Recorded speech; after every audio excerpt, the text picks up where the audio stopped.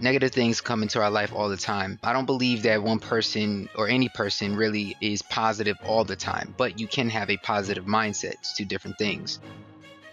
Welcome to the Jesus Storybook Bible Podcast, a place where we remind you that grace can rewrite any story, that hope shines a light through our darkest moments, and that God's love changes lives. Here's your host, New York Times bestselling author, Sally Lloyd-Jones. Hello, I'm Sally Lloyd-Jones, author of the Jesus Storybook Bible, which tells the story of God's never stopping, never giving up, unbreaking, always and forever love. Welcome to the show. Today, we're thinking about what we're thinking about. Mark Twain famously said, "I've lived through some terrible things in my life, some of which actually happened." And children's writer Christopher Paolini said this, "The monsters of the mind are far worse than those that actually exist. Fear, doubt, and hate have hamstrung more people than beasts ever have." Our thoughts have great power. Science shows us this, and the Bible has been telling us it for centuries. Here's St. Paul. Whatever is true, whatever is noble, whatever is right, whatever is pure, whatever is lovely, whatever is admirable, if anything is excellent or praiseworthy, think about such things. What we think about matters. Our guest today, dancer and speaker Kenneth Allen Thomas, has seen this in his personal life. Through first-hand experience, he's seen that when you change your mindset, and that when you change the accepted narrative, you can change your life, even if it's in a hospital bed, even if it's your son, even if there's nothing else you can control.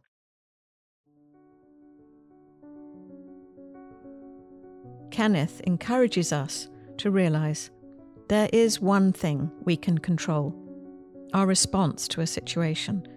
We can reach out to God and we can ask Him for His strength to respond differently. It reminds me of Viktor Frankl, who survived Auschwitz and who wrote in his book, Man's Search for Meaning, "Everything can be taken from a man, but one thing, the last of the human freedoms, to choose one's attitude in any given set of circumstances, to choose one's own way." The Nazis could take everything from Frankl, but they could not take away from him this one thing, his power to choose his response. Kenneth helps us examine our response to situations.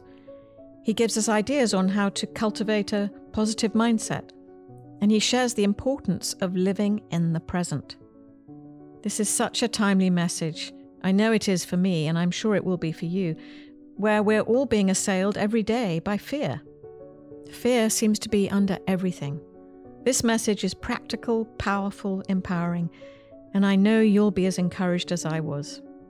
And just one more quick note before we hear from Kenneth. This from Smith Wigglesworth, and obviously I love his name, how can you not? Smith Wigglesworth said this, "God wants to purify our minds until we can bear all things, believe all things, hope all things, and endure all things." We do not do this work alone. God Himself will help us. So, without further ado, please welcome my wise friend and now yours, Kenneth Allen Thomas.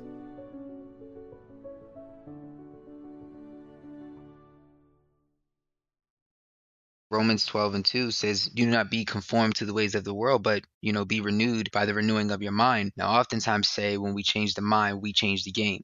And what does that mean? Not when you change the mind or when you change the game, but, really we. We as in you and God. You and God together means there's a collective here.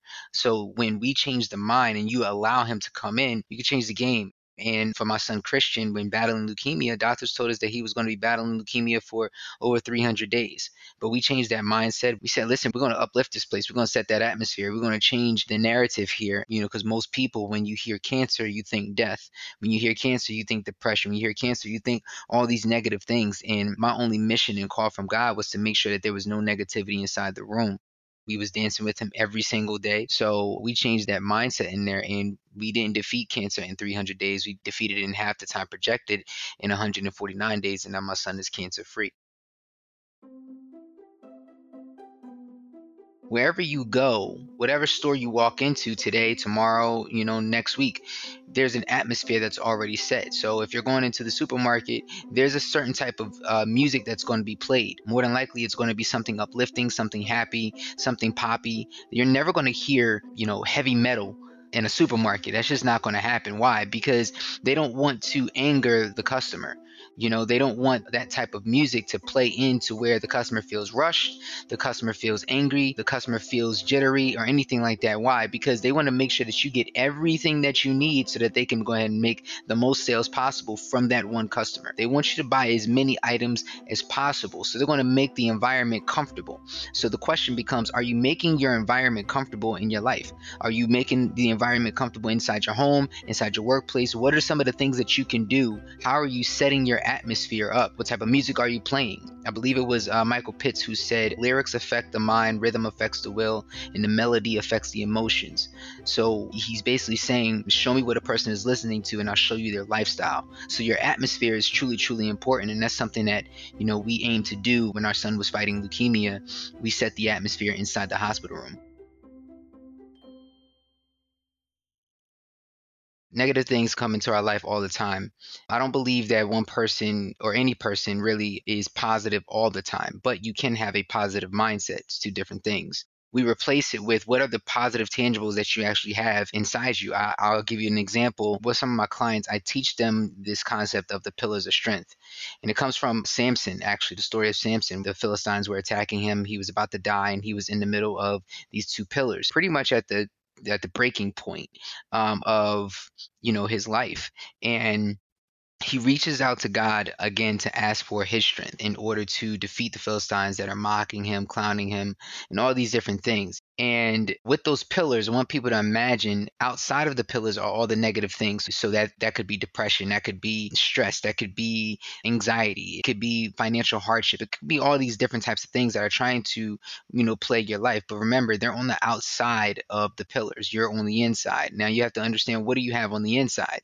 On the inside, do you have your faith? Right? Do you have, a positive mindset in front of you? Are you optimistic about things that God can go ahead and change things at the blink of an eye if it's according to his will, of course? Do you believe that much? And are you willing to fight and ask for his strength at the end of the day? We know that Samson, when he had got the call from God, he ended up pushing out those two pillars and killing 1,000 Philistines just in one day.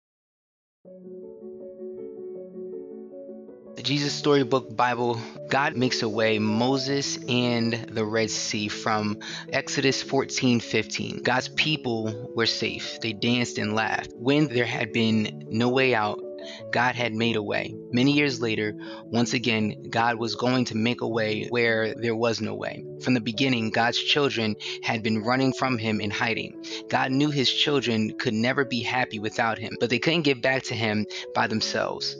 They were lost.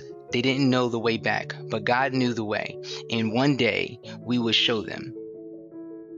We have to understand that, living in the present moment is very, very important, and it's very, very good to plan, but we also need to make sure that we're living for today as well, too.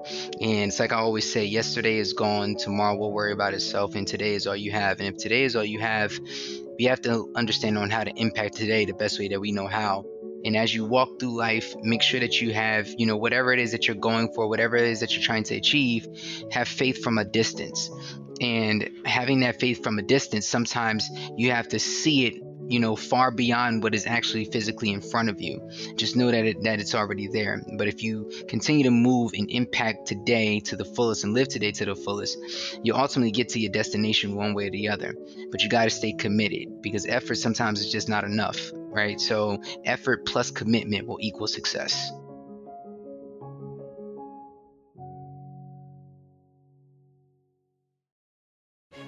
You can get the Jesus Storybook Bible wherever books are sold. To find out more about the book and all of Sally's other books, please visit Sally at sallylloyd-jones.com and follow her on Instagram at Sally Lloyd Jones and at Jesus_storybook_Bible. Before we go, don't forget, God loves you with a never stopping, never giving up, unbreaking, always and forever love. Oh, hello, it's me again, Sally. I'm just popping back briefly to say two things. The first thing is, don't forget to subscribe to the show, because that way you'll get the stories straight to your phone. And the other thing is, while we're at it, would you rate the show and leave us a review? That would be so great, because it helps other people find the show too. I really appreciate your help. Thank you.